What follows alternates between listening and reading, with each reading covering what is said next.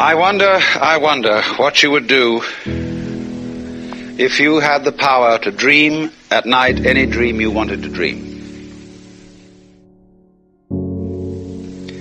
And you would, of course, be able to alter your time sense and slip, say, 75 years of subjective time into 8 hours of sleep. You would, I suppose, start out by fulfilling all your wishes. You could design for yourself what would be the most ecstatic life. Love affairs, banquets, dancing girls, wonderful journeys, gardens, music beyond belief. And then after a couple of months of this sort of thing at 75 years a night, you would be getting a little taste for something different. And you would move over to an adventurous dimension where there were certain dangers involved and the thrill of dealing with dangers. And you could rescue princesses from dragons and go on dangerous journeys, make wonderful explosions and blow them up, eventually get into contest with enemies.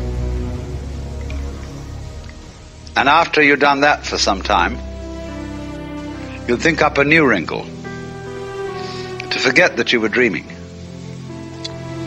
so that you would think it was all for real, and to be anxious about it. And then, because it'd be so great when you woke up, and then you'd say, well, like children who dare each other on things, how far out could you get?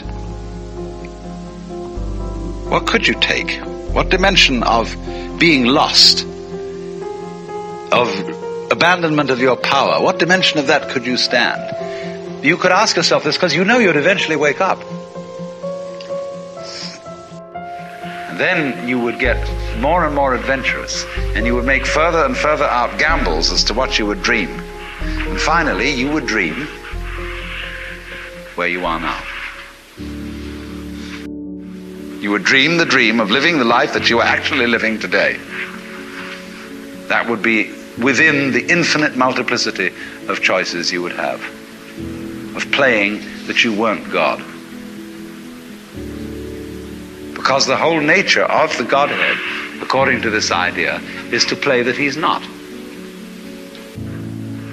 So in this idea then, everybody is fundamentally the ultimate reality. Not God in a politically kingly sense, but God in the sense of being the self, the deep down basic whatever there is. And you're all that, only you're pretending you're not.